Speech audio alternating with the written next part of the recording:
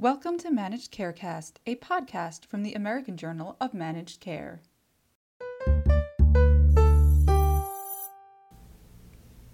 The COVID-19 pandemic has shown a spotlight on the shortcomings of the U.S. healthcare system, but it has also revealed that the system has the capability to be adaptable.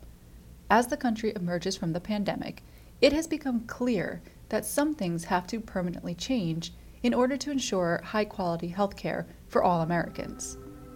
I'm Laura Jost, Editorial Director of the American Journal of Managed Care, and today I'm speaking with Linda Schwimmer, President and CEO of the New Jersey Healthcare Quality Institute. In April, the Quality Institute released a report with BioNJ outlining the problems with the state's healthcare system and solutions that can be implemented. The goal was to make sure that the healthcare system would be better prepared for a crisis in the future. In May, the National Academy of Medicine released its own report that outlined the positive effects primary care has on a society, with its own recommendations for implementation to ensure that everyone in the country has access to primary health care. The two reports, while released by separate organizations and taking different viewpoints, one at the state level and the other at the national level, complement one another in the call to strengthen the healthcare system as the country leaves the COVID-19 pandemic behind.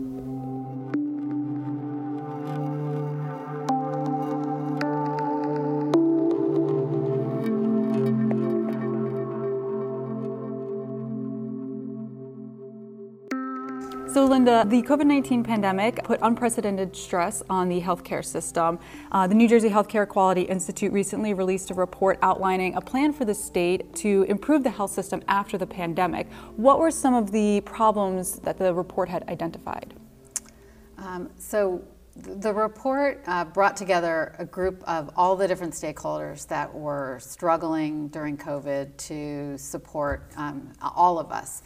And when the group came together, they coalesced around four key issues. The first one was the resiliency of our healthcare workforce. So in the beginning, we saw that there was a shortage of PPE and other supplies, but really as the pandemic went on, the true concern was our healthcare workforce, which was really being bombarded, just stretched beyond their limits, and we really saw the limitations and the needs for the healthcare workforce and their mental health.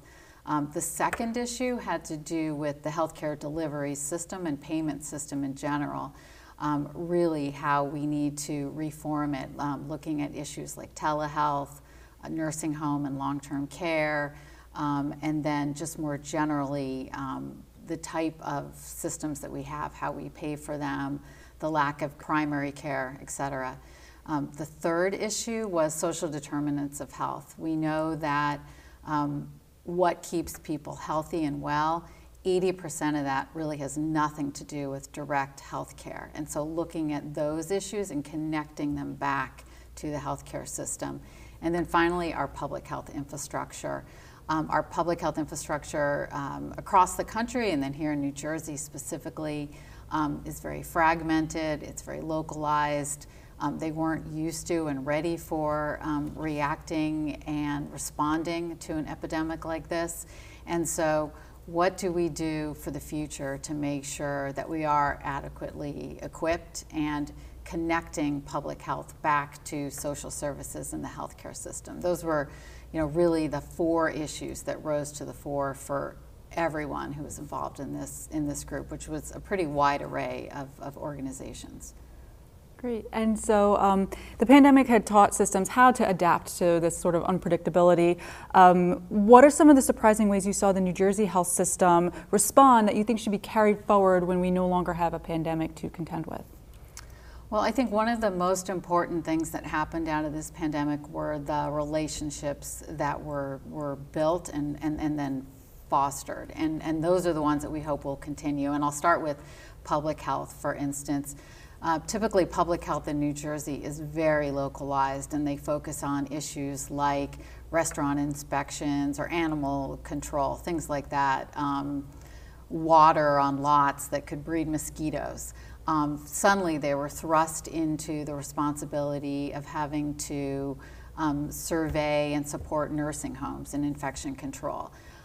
So that really, they had to connect with local hospital systems, with our volunteer medical corps in the state, and really, and other community groups. And through that necessity, have fostered a lot of great relationships between local public health and churches and senior centers. We never saw that type of collaboration on a widespread basis before. But again, when you think about what's needed to keep people healthy, keep people in their homes, it's that kind of working together and collaboration. And so I know the report had a number of action items around telehealth specifically. So what was the state of telehealth in New Jersey before the pandemic, and how do you hope that the action items in the report will impact use of telehealth after the pandemic? Sure. Yeah, telehealth was really, if you can say it's a silver lining, telehealth was really one of the positives that came out of the last year and a half or so. Telehealth it's technology that's been out there and available for at least a little while, but has been very limited for lots of reasons. First of all, the payment system really wasn't set up to incentivize healthcare providers to invest in it. They weren't paid as much as they were for an in-person visit. There were a lot of requirements having to do with HIPAA, where they had to have special equipment and special encryption. There were a lot of rules about where either they had to be or where the patient had to be. And so all of these things really limited the use and the availability of telehealth. Then on a dime, because of necessity, because of having to preserve personal protective equipment, everybody shifted to telehealth. And they liked it in a lot of ways. And but the thing about it too is that there's a real digital divide. It worked really well for some people, and then it didn't work as well for others. And so what the group talked about was all of those things. What changes need to be made from a payment perspective, what things work well with telehealth, but what things don't. So from a quality perspective, how do we think about this? How do we measure it? And then addressing equity, addressing that digital divide. So how can we get equipment to people? How can we train seniors to feel more comfortable using it? Or what adaptive equipment could you do to enable them to be able to use it? So I'm excited about working on all of those issues. National Quality Forum, which I serve on a number of their committees, they're launching a new group that's going to be working on this issue that I'm the co-chair of. And I think that's really where the country needs to go.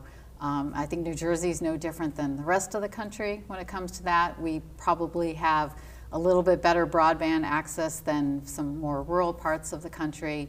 And that's a big issue too, is just broadband access, particularly in more rural parts of the country. With this increased use of telehealth during the pandemic, like you said, before the pandemic, telehealth had been around, wasn't really used that much though, but now that we've seen on a large scale how it can be used, how do you view telehealth as being able to strengthen high quality primary care? So that's a great question. Primary care and high quality primary care, at the Quality Institute, we've called for a long time for payment reform and moving away from fee-for-service to these more comprehensive models where there's a capitated payment or a per member per month payment to really then proactively reach out to your patient, provide as much care as possible to them, particularly the care that they need, obviously. But telehealth can really be built into that model. So instead of thinking about, this is where I hope we go, instead of thinking about telehealth in this fee-for-service way, and instead of perpetuating this argument about payment parity and should it be the same as an in-person visit, I hope that it really becomes part of a comprehensive practice. So certain types of visits will work really well via telehealth. Other visits you'll want to have in person. The ability to quickly reach out to your doctor for a short visit via telehealth.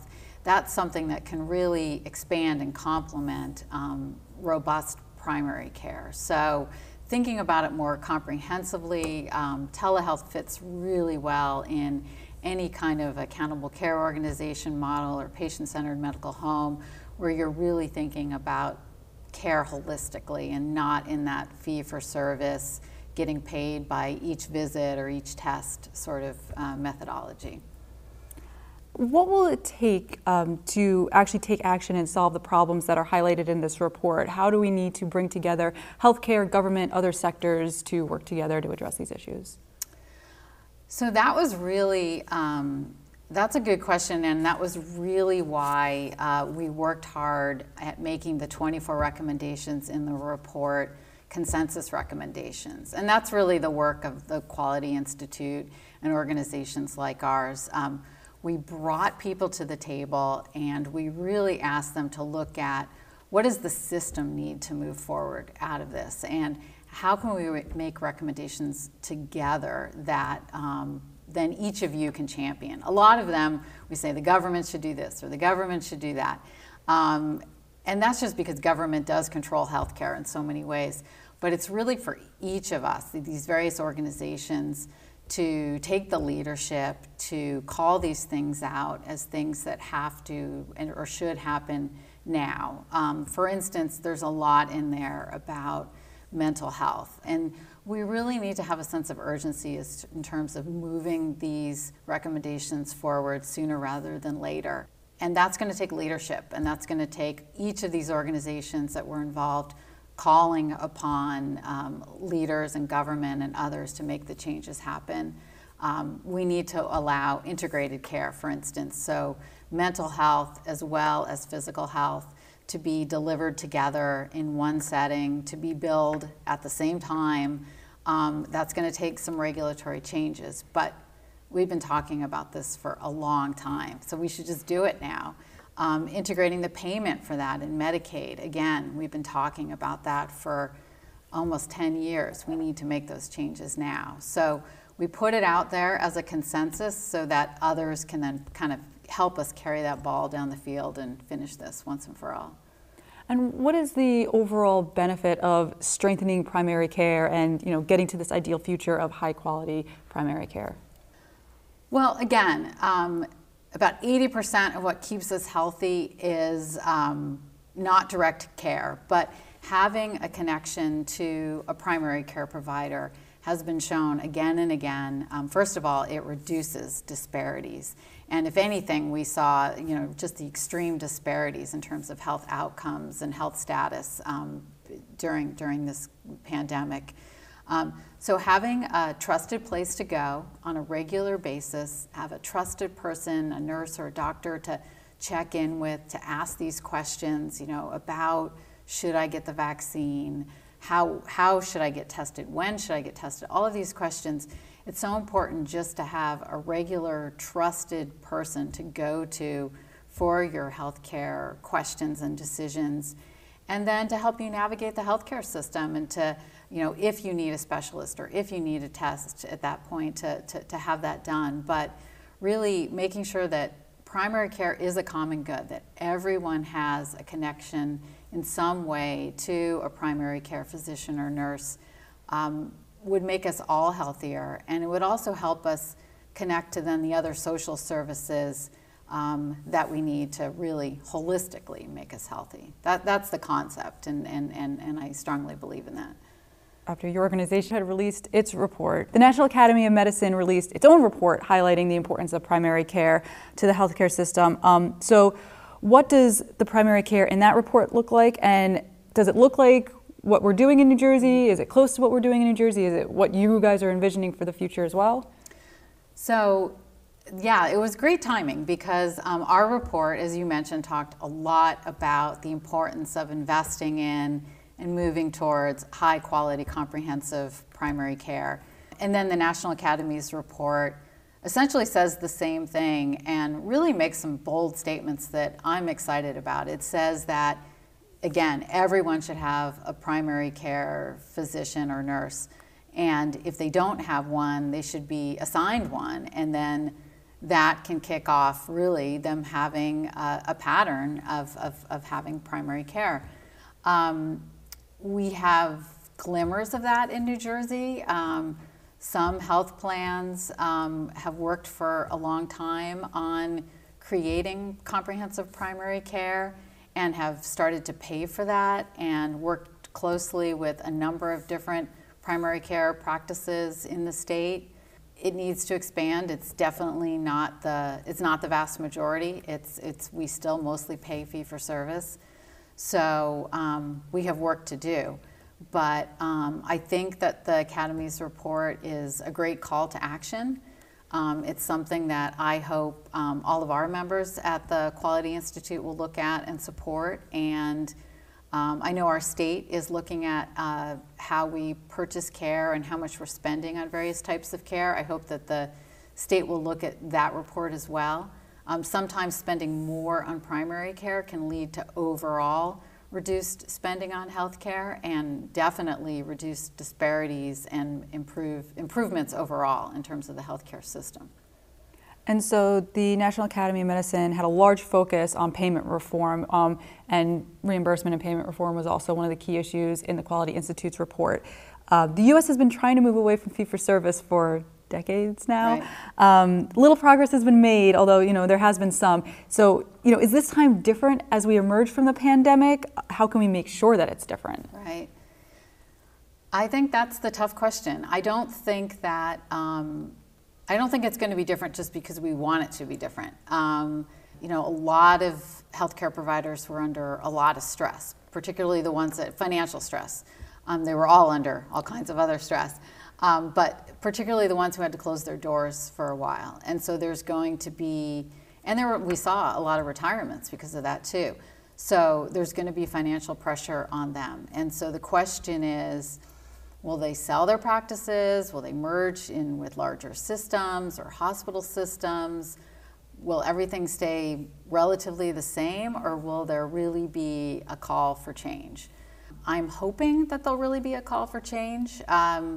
Now we're seeing more dollars go into public health. We're seeing our state have a budget that has more revenue than we've had for a long time. And so I want us to be looking at issues like, how can we cover everyone? Either cover everyone through insurance or make sure that everyone has regular access to good comprehensive care, and particularly primary care. Things like that are going to make us overall a healthier state. And so making sure that these issues are on the table and debated and put front and center, that's really for all of us to do. That's going to take leadership and focus. It's not just going to happen overnight or because we want it to happen. I think you're right. We've been trying this for a long time, and unless someone really continues to advocate for it, I think that's what it's going to take for it to happen. Great, that's everything. Thank you so much for your time today. Thank you for asking me to be here, and thank you for asking about the report. For more, visit ajmc.com. To get in touch with us, you can email info@ajmc.com or follow us on Twitter @AJMC_journal. And if you like the podcast, don't forget to subscribe and rate us.